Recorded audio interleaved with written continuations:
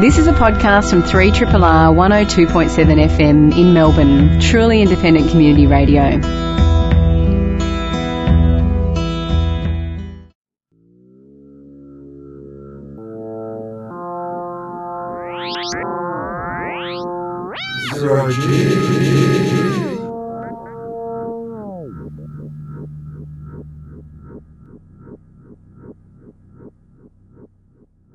G'day.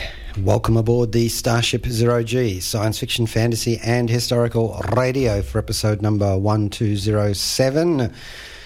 Here I am, sitting in my tin Jan. I'm Rob Jan. And Megan McHugh. And our podcast title is Pod Control to Major Megan.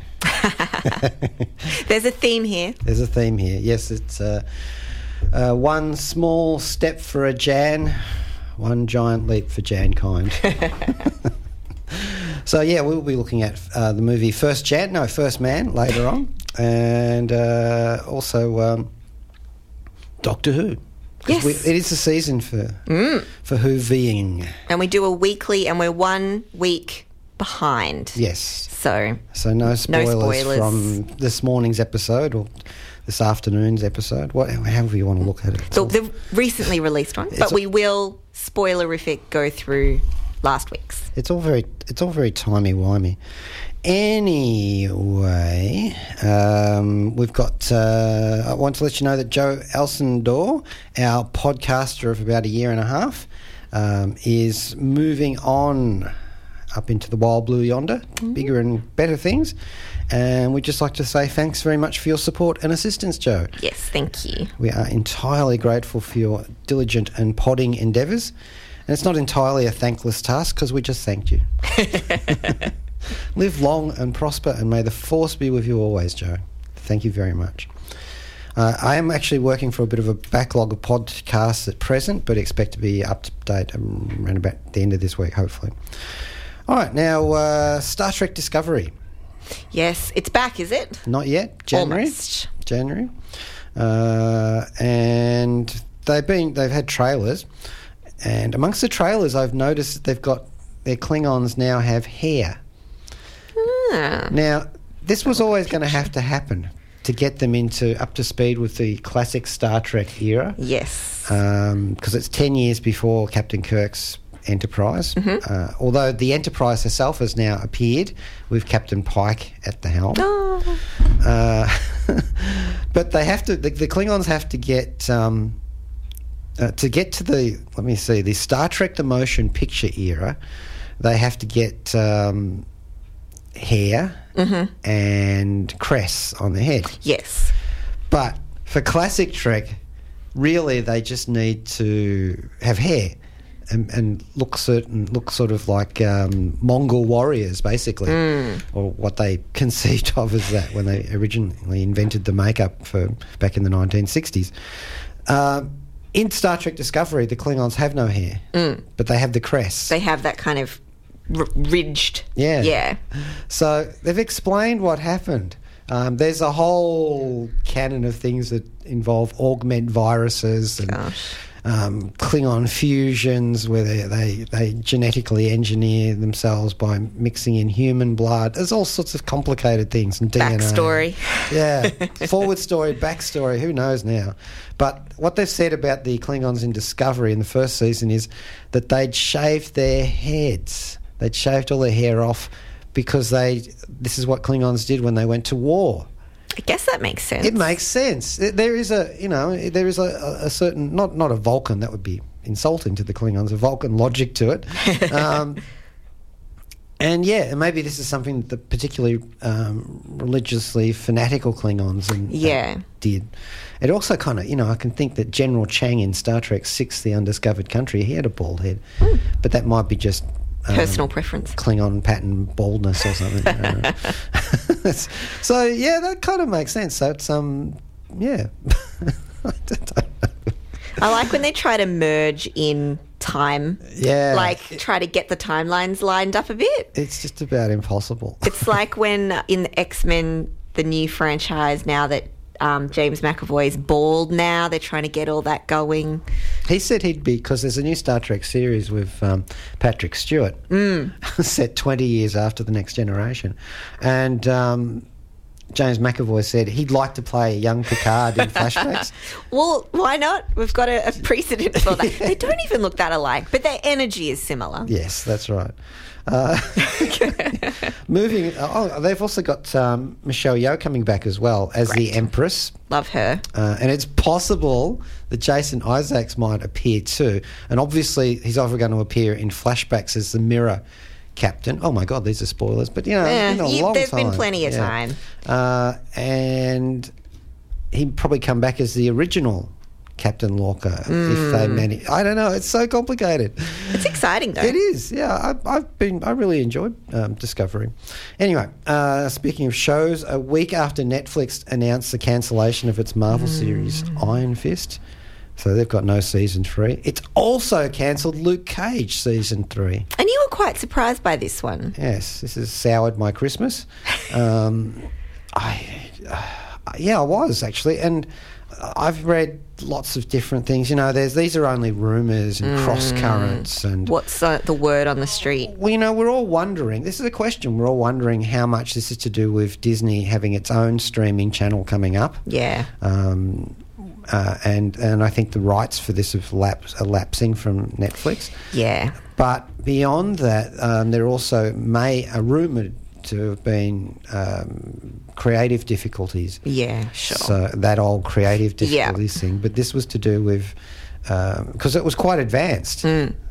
So what we've got left is, obviously, Daredevil is on at the moment, season 3. Very quietly. I don't know how long that's been out, because that dropped very quietly. This weekend. It usually...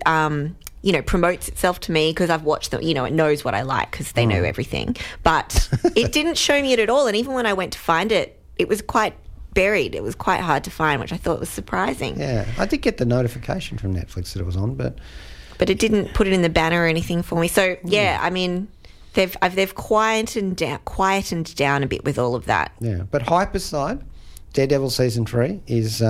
very good. How far in have you gotten? Obviously, with Daredevil being killed in the end of Defenders, they've got a new Daredevil.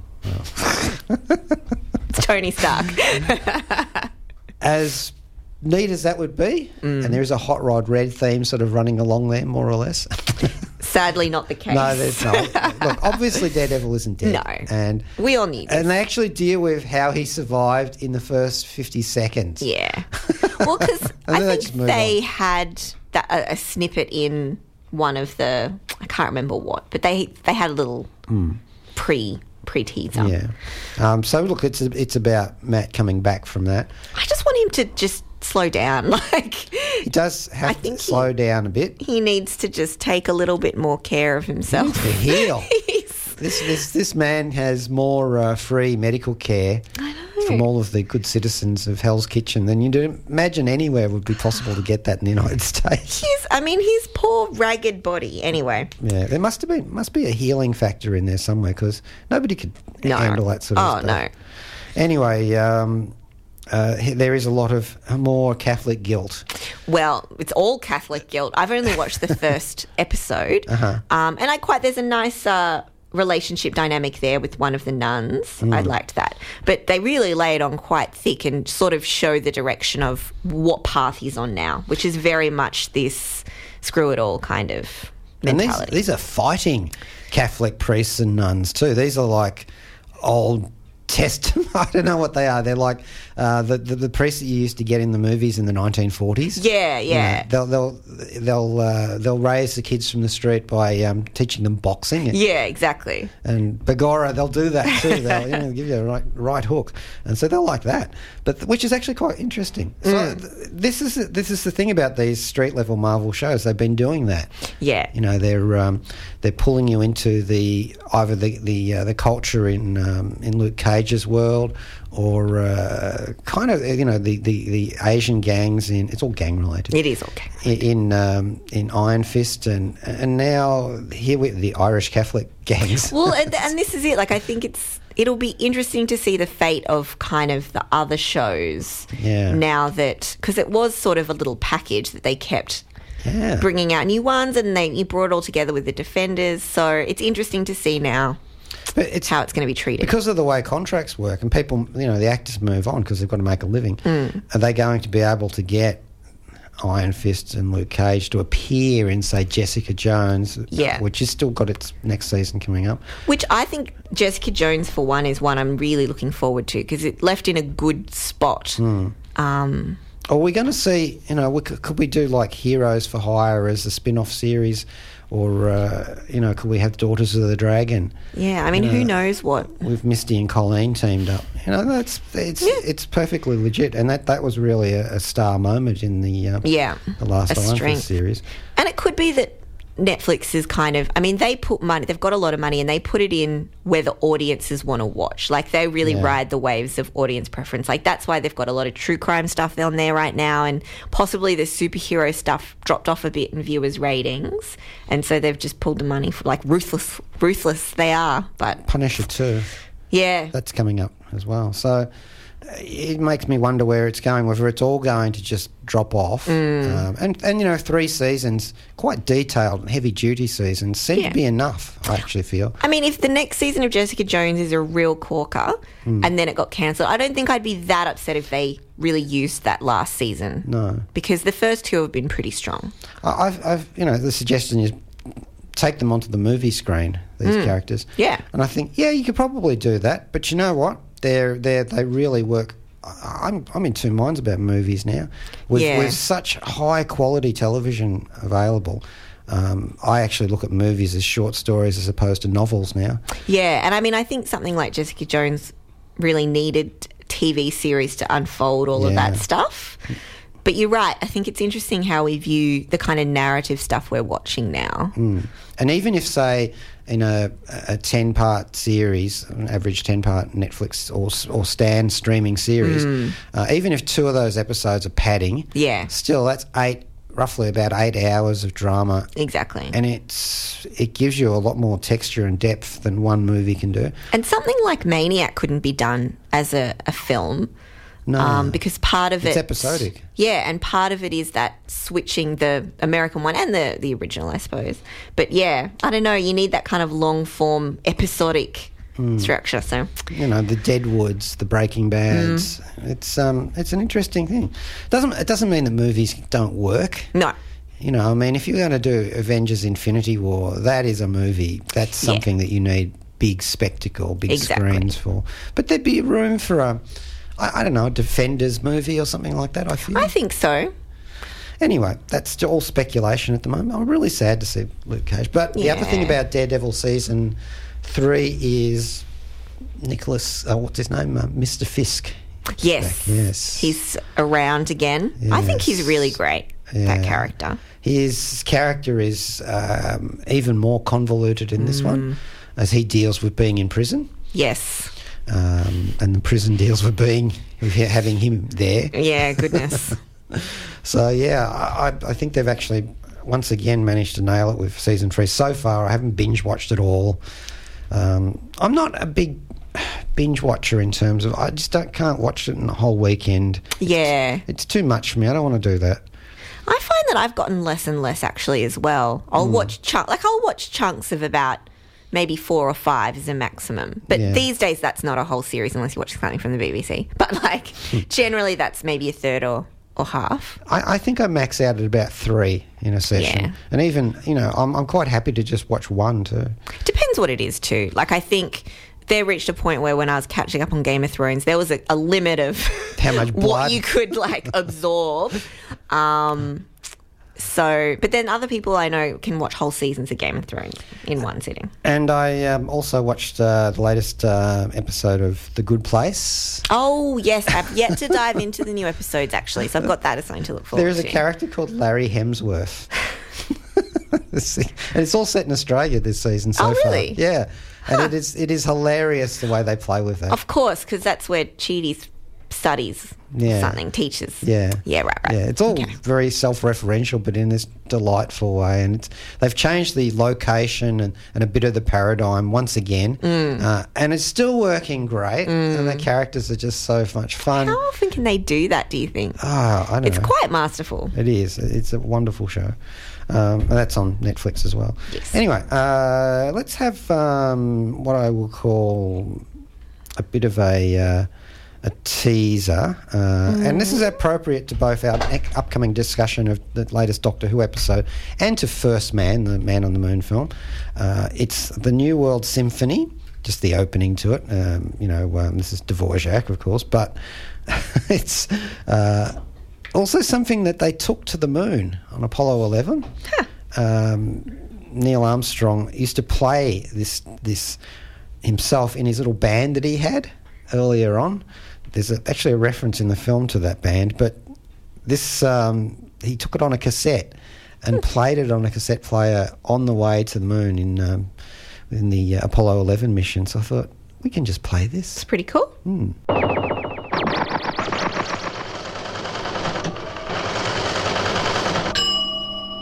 Hi, I'm Steve Squires. I worked on the Mars exploration rovers, Voyager, Magellan, and Cassini space missions, and I wrote the book Roving Mars. So if anyone should understand Zero-G, you'd think it would be me.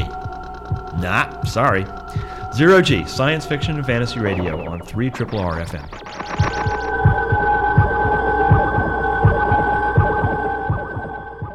Here we are, after a little bit of a ramble through the New World Symphony, which is Dvorak, of course. Now, this is relevant to First Man, as well as I'll talk about Doctor Who, because they played it on a cassette player on the way to the moon in during the Apollo 11 mission, and the New World in question there was the United States, or was it the United States then? Oh, yes, of course it was, and. New World is what they encountered in Doctor Who last week, as Jodie Whittaker, the new Doctor, goes to where was it? What was the planet? Desolation. Yeah, that's right. So yeah, spoilers from last week's episode, Episode 2. but not this week's, which is dropping today on iView and elsewhere. Now. This episode is the second of the season 11. I don't know what that makes it in terms of all the Doctor Who episodes, Umpty Dum Dum, something like that. Megan and I both watched this. Yes. Megan is new to Doctor Who. Yes, indeed. So very new. I actually want your perspective on this. It's called Ghost Monument, or The Ghost Monument, and it's directed by Mark Tonderay, written by Chris Chibnall, the showrunner. Tonderay is a British director and former DJ, also an actor, and a writer who did Day of the Dead Bloodline, and worked on the 12 Monkeys TV show Paranoid, Time After Time, Lucifer, been a director on that, Gotham and Black Lightning, and also directs crime drama The Five. Well, you're telling me before, Megan, what true crime? What's the difference between true crime and just a crime drama?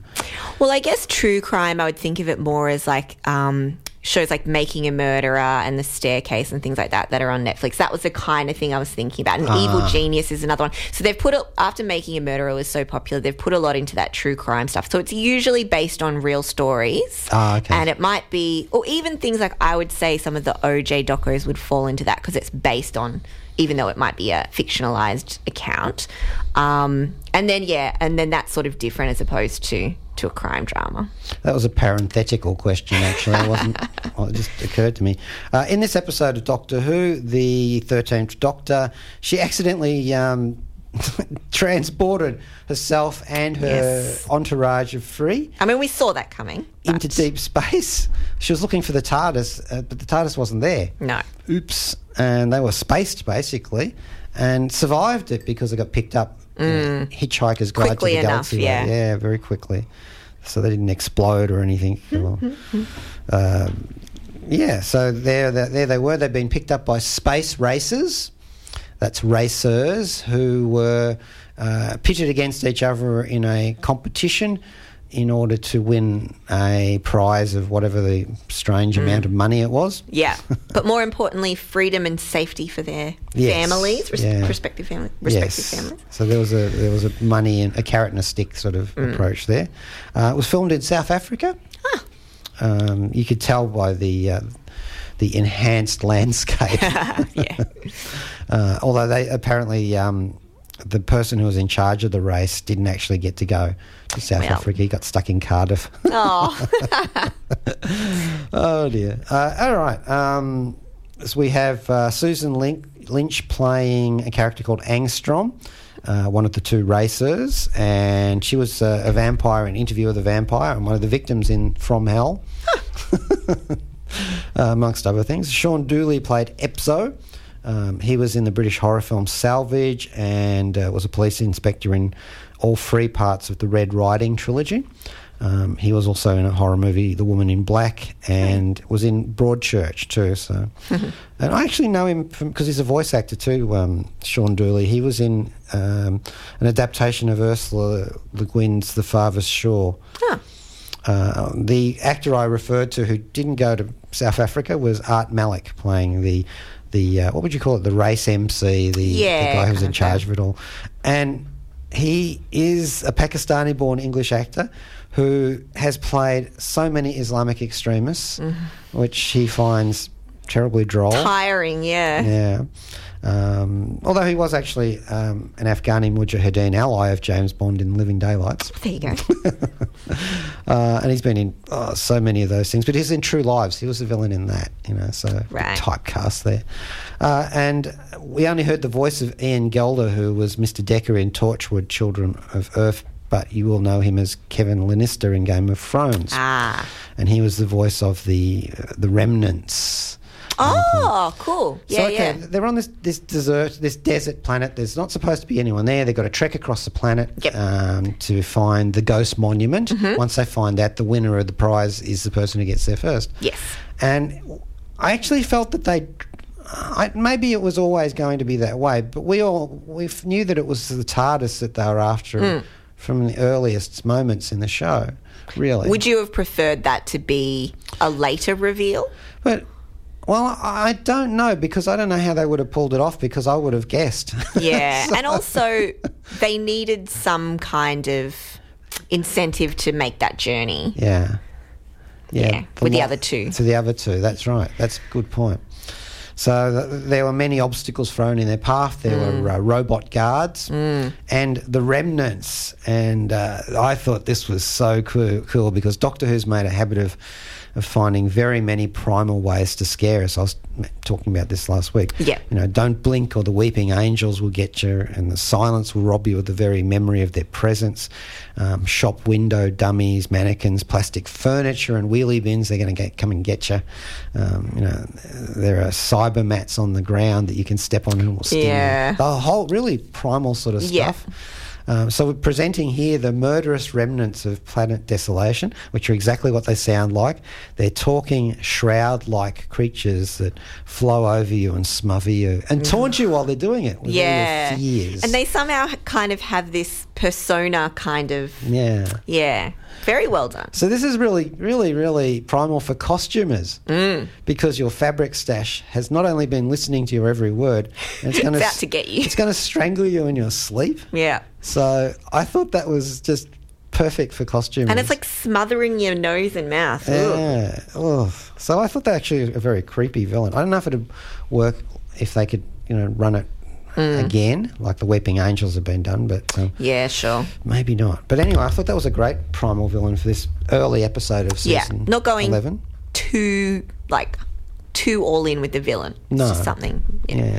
And I did find the race, the space race, a little bit cliched as an idea, a little bit derivative, but they actually managed to pedal through that quite painlessly. And then they did the strange thing, and these are all spoilers, of course, as we say, we're spoiling last week's episode.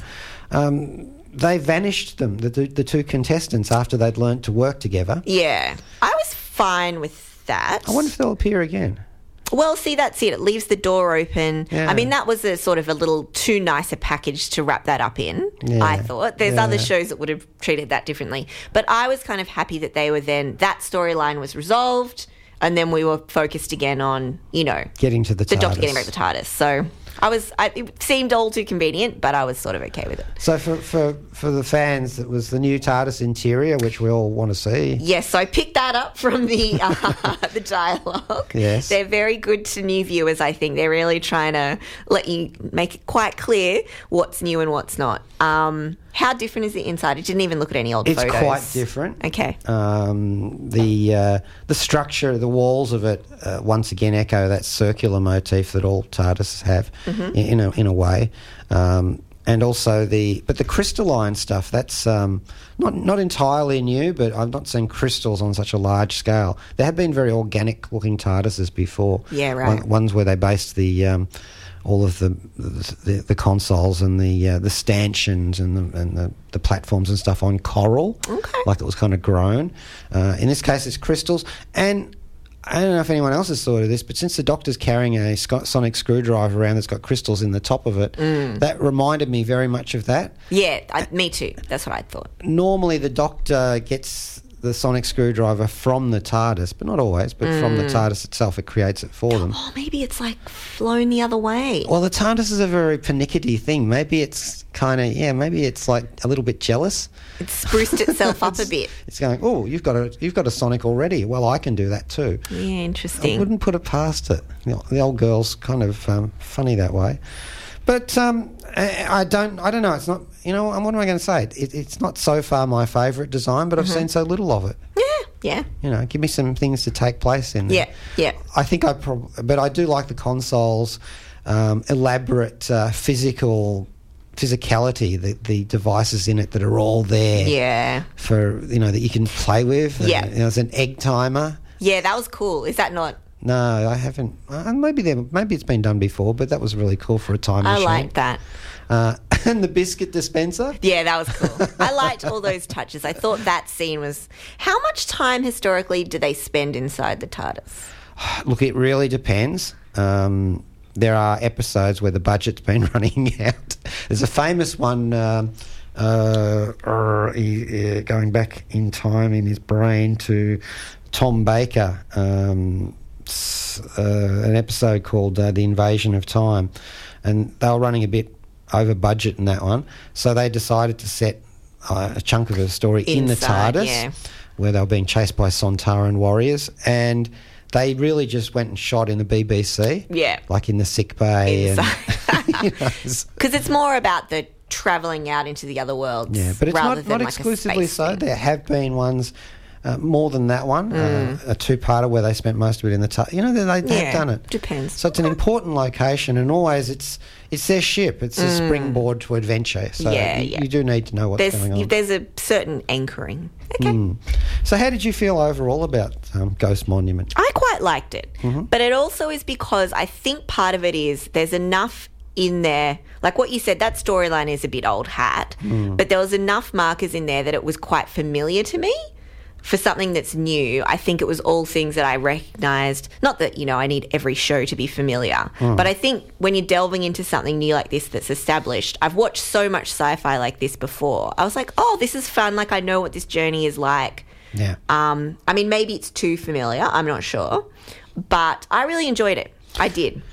I like the way that the Doctor handled the problems that were put in front of her. Yeah. She used a very familiar sort of shoot from the hip sort of thing. Yeah. But there was compassion there. I quite like the way she's playing. I mean, I don't know how it differs, but I quite like the character. She's full of enthusiasm and confidence, and she seems to have shrugged off some of the darkness that's been part of the Doctor for a while now, since, forever actually, in the New Who. There's been a lot of that around, but particularly in Peter Capaldi's era as well. Yeah, but there was some moments there where you could see she could definitely play it with a more deeper angst. I also like the way that Graham, the older companion, Bradley Walsh, is interacting with Ryan. He's really likable, I think, Graham, as a character. Yeah, he's the older guy, and is he the granddad or the granddad? Of Ryan. through marriage. Yeah. And I thought that was a lovely touch, that he was trying to still play the granddad, even though they're on an alien planet. Yeah. And they all kind of took it in their stride. Which I'm sort of glad of, because I would have been a bit fatigued if they'd spent a large chunk of that episode, the second one, with them, oh, what's going on? Oh, I'm so upset. Like, all that is boring. Well, this actually makes kind of sense in the Doctor Who canon, because people on Earth are aware that there are aliens and thereby alien worlds. Okay. You know, finally they couldn't explain it anymore. Yeah, right. They couldn't cover it up. And so pretty much everybody on planet Earth, I don't know exactly what the state of play is, but they all know that there are aliens out there. Right. So it's not such a leap. No. And they're all aware that they've all got a ticket to invade Earth at some stage or another. And I did like touches like when they're inside the TARDIS and she says it's also a time ship, that Ryan was like genuinely, you know, that's awesome, that's kind dead of clever. thing. And that kind of, yeah, I liked all of that dynamic. Yeah. It did remind me of shows like Firefly and whatnot, where it's, you know, you go on a different adventure and you get to know kind of the core characters and stuff. Yeah. But I did really like it. Yeah. Yeah, oh, that's good. I'm pleased. You can say if you don't like them.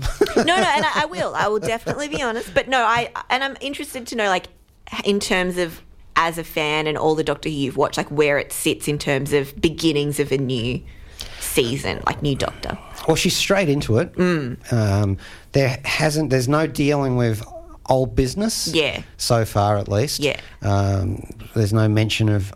Let me think. Although there are similarities in the themes and the tropes to many, many other episodes. Like that first episode, you could dissect and just say this is that trope, this is that one, this was in that episode.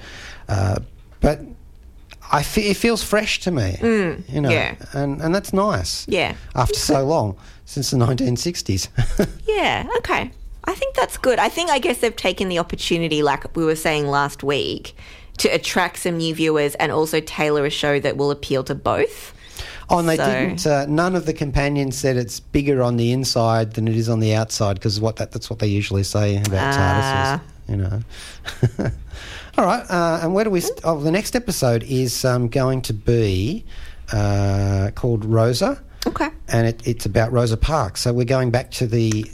So a the time days of, travel piece. Yeah, of segregation in the US and really actually a socially relevant story right now. I'll be really interested to see what they choose to focus on for that. Well, obviously, Ryan is a person of colour, so that's going to play in that time. We're going to also see, women are treated differently in the 50s, 60s? 60s-ish, so female, and the Doctor being female now. Yeah, and then this is also going to have echoes in the Trump era too. So a purposeful choice, I think. Yeah, so I'm going to be very interested to see how they handle that. Of course, there'll be some people who got up very early this morning and watched it and go, I know what happened. But we'll wait a week so then we can get into it properly next time. Yeah. Track 2, I think, was the one we'll go to next on our little CD. And this is by Segun Akinola, who is the new composer for Doctor Who. Lovely. And this is from a film called Way Up, and it's called Ascent. So I thought that would be listening to it, I like the sound of this. Broadcast mode. This is Crichton, the service android aboard the Starship Zero-G on 3RRR FM. SOS! SOS! Mayday! Help! I am being held captive by rogue makeup artists who want to cover my face in plaster and latex rubber. Panic mode. Get me the hell out of here! Yeah, we had, what were we playing then? A bit called Ascent. Ascent. Yes, by the composer of the new Doctor Who series, the music from that, whose name is Segun Akinola. That's a lot of new credits, new composer, new TARDIS. New Doctor, new companions. Everything's new. Yeah. Yeah. So it must be good. Yeah, because new is good, right? New is good. I've had that drummed into me all my life. Speaking of advertising dodgers and the madmen, looking at First Man, which is also a 1960s product. Although it is actually based upon a book called First Man by James R. Hansen, which is actually an authorised biography of Neil A. Armstrong. Now, the other week on October the 11th, we heard about a Soyuz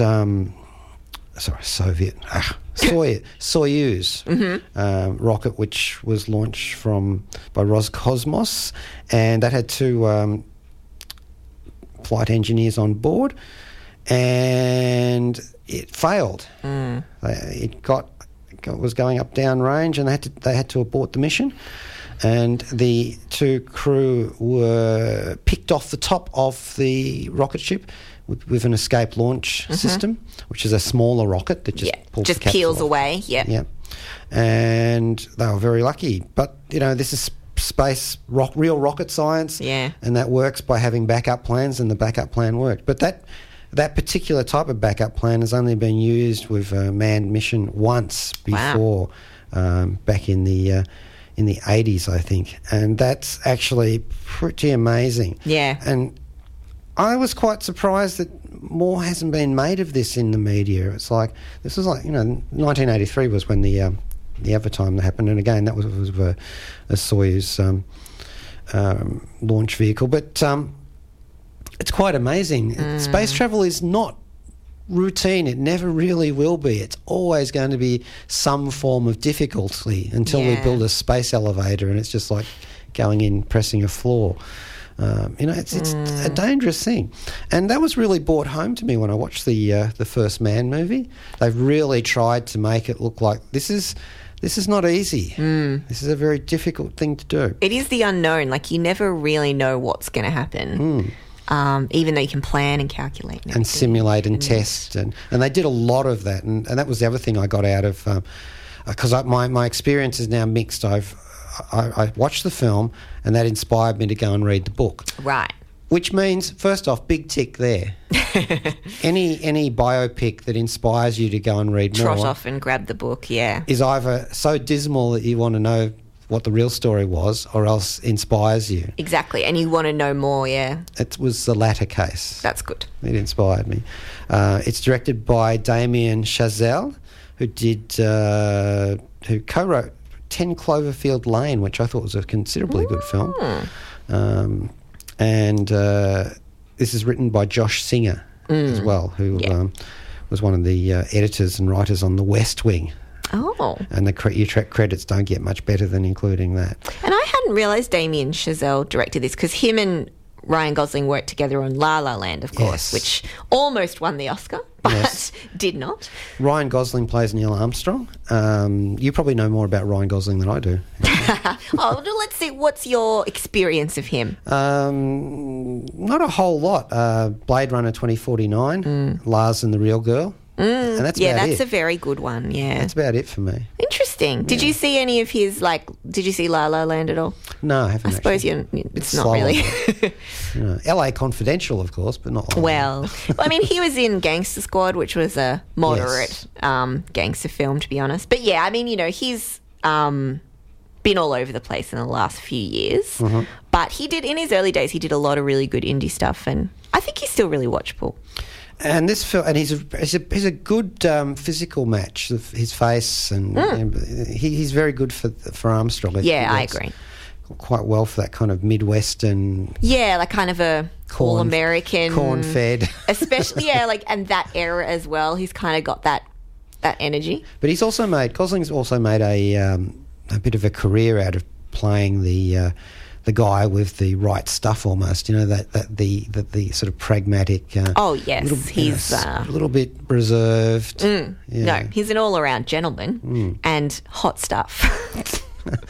Okay, that's a perspective it had not occurred to me to go to. No, everyone loves Gosling. He's all the rage. Claire Foy plays Janet Shearon, Armstrong's first wife, and I'd forgotten this, but Neil Armstrong actually did get divorced in the 1990s and moved on to a second wife, but there was tensions between the two, and that actually comes out in the film. and in the book, of course, in the biography. And it's important to document that because that's all part of the process of an astronaut's life in this case. And I was looking at the statistics for that, and a large number of Apollo astronauts, their marriages came to grief. Obviously, NASA liked people to be married and straight down the line in yes, of terms course. of their family lives and all that sort of stuff. But 13 of the 21 lunar astronauts, their marriages ended in divorce or separation. So that was quite an interesting thing to find out in the book, First Man. Yeah, right. So I sort of swapped backwards and forwards between that. Obviously, this is the story of Neil Armstrong. Yes, it's very much kind of a biopic. Yeah, but not about Armstrong. Yeah. Not about the space program. But that's where he works. Yeah. So he just so happens to be. Yeah.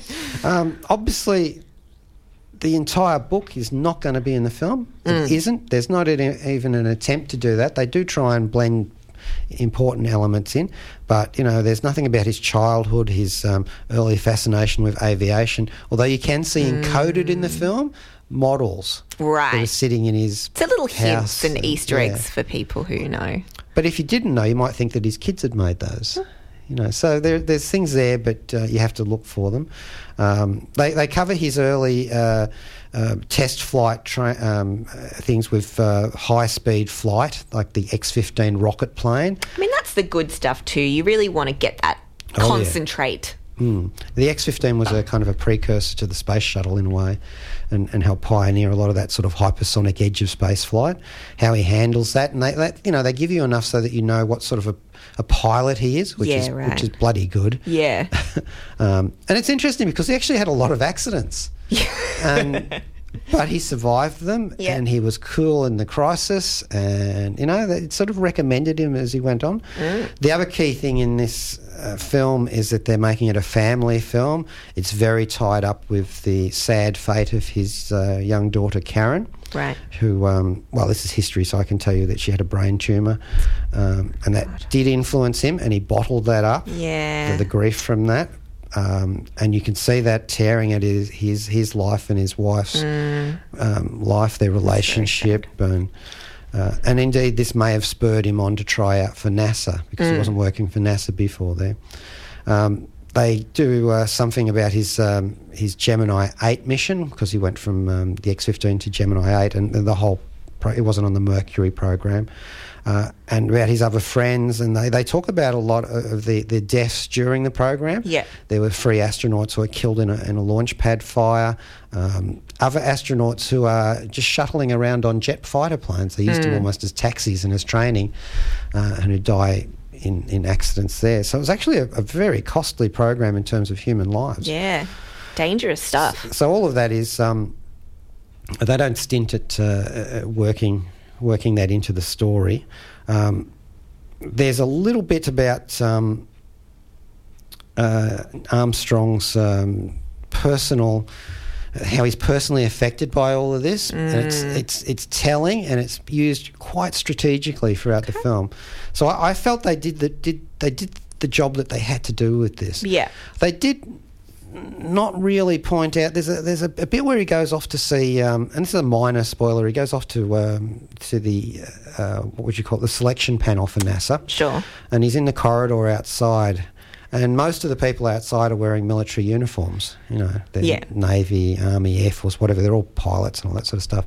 He's an engineer and a test pilot, and he's a civilian. Yeah. And one of the military types is another civilian. And that's funny because they don't mention in the film that he was a jet pilot in the Navy in the Korean War. So he was actually military at one stage. Yeah. But you won't know that from the film unless there's a plaque on the wall somewhere, and I didn't spot that. But, yeah, that's interesting. Yeah. But it was important for him to be a civilian at the time because they wanted a civilian.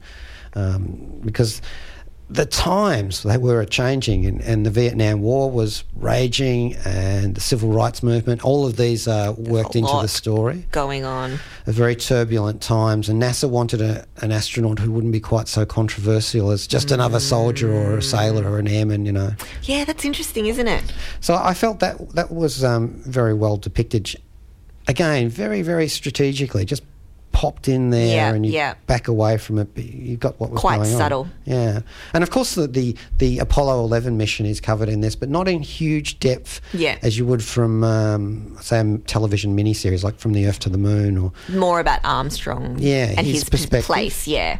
Yeah, I think that's a good approach, and I think if that's what it sets out to do, I think that's a really interesting, because there's been a lot of stuff on the space program and other things, and I think if you can intermix that with a more personal perspective, Mm-hmm. especially someone who's like a historical figure, who I would consider him to be. Oh, absolutely. Yeah, okay. Would you recommend it? Yes, instantly. Okay. I thought this was a Roger that movie in terms of the maybe scale of 0G. Yeah, Yeah, okay. absolutely.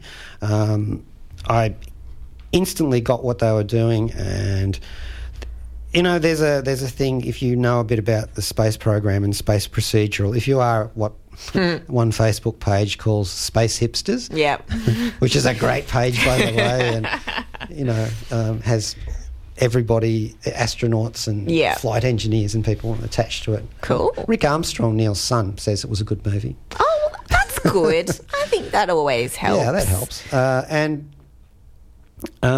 there are things you can pick on it, like any movie, any Hollywood space film, but Yeah. a lot fewer, I thought, than Good. in Gravity, and a megaton fewer than say Armageddon. Yeah, well, Stuff again, like they're that. not that.